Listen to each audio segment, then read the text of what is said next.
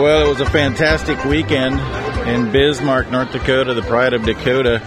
And this feller comes ambling through the aisles, pulling a wagon, and I wanted to tell him I got a jackass at home that could pull that wagon for him. Steve Sprague, I think he knows all about towing. We'll find out in a moment. Spend a lifetime teaching and now gathering stuff for his kids. We'll get to Steve. First, I want to remind you about Piedmontese cattle. Is it okay we talk about Piedmontese, or you got another breed? Well, I like them black, so it doesn't matter. Cattle cannot be black anymore. We got to get away from that. But the certified Piedmontese system, they do come in black, actually, or the original. I like the ones that are lighter in color, but what you like is the pay. You get closer to the consumer's food dollar. Be a part of the supply chain for certified Piedmontese and get details about doing that at LoneCreekCattleCo.com. What in the world are you doing here, Steve?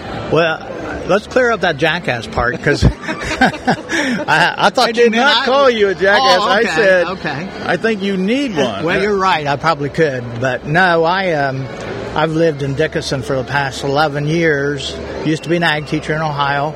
I now am gathering up gifts, and I love North Dakota. Any state that has more cows than people is a good place to live.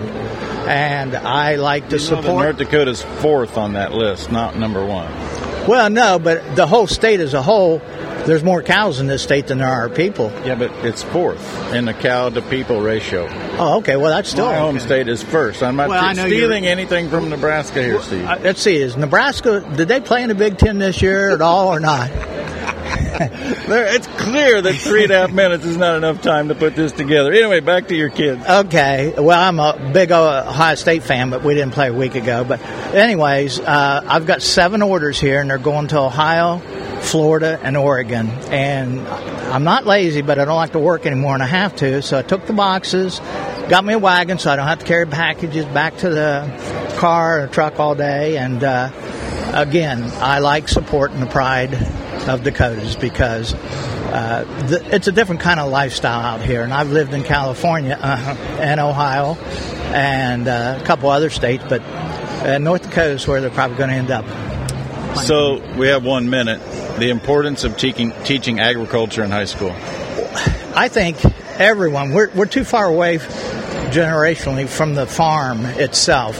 A lot of these people don't realize that you just can't go to the store and get a gallon of milk, and those cows got to be milked twice a day, 7 days a week. And the same way with all this production, we're always on the wrong end of the deal. It seems like, as far as we're not price makers, we're price takers. Until we become price makers, we need to get a bigger share of the dollar. We only get like 5-10% of the consumer dollar now, and that's just not right.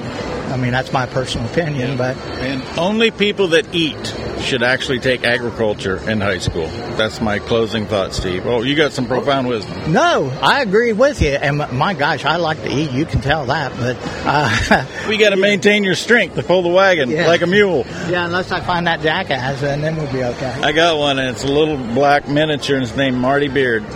We have successfully journeyed down the road. Loose tails, be gentle, stay firm. Thank you, Steve Sprague. That's my favorite part when you're talking Marty.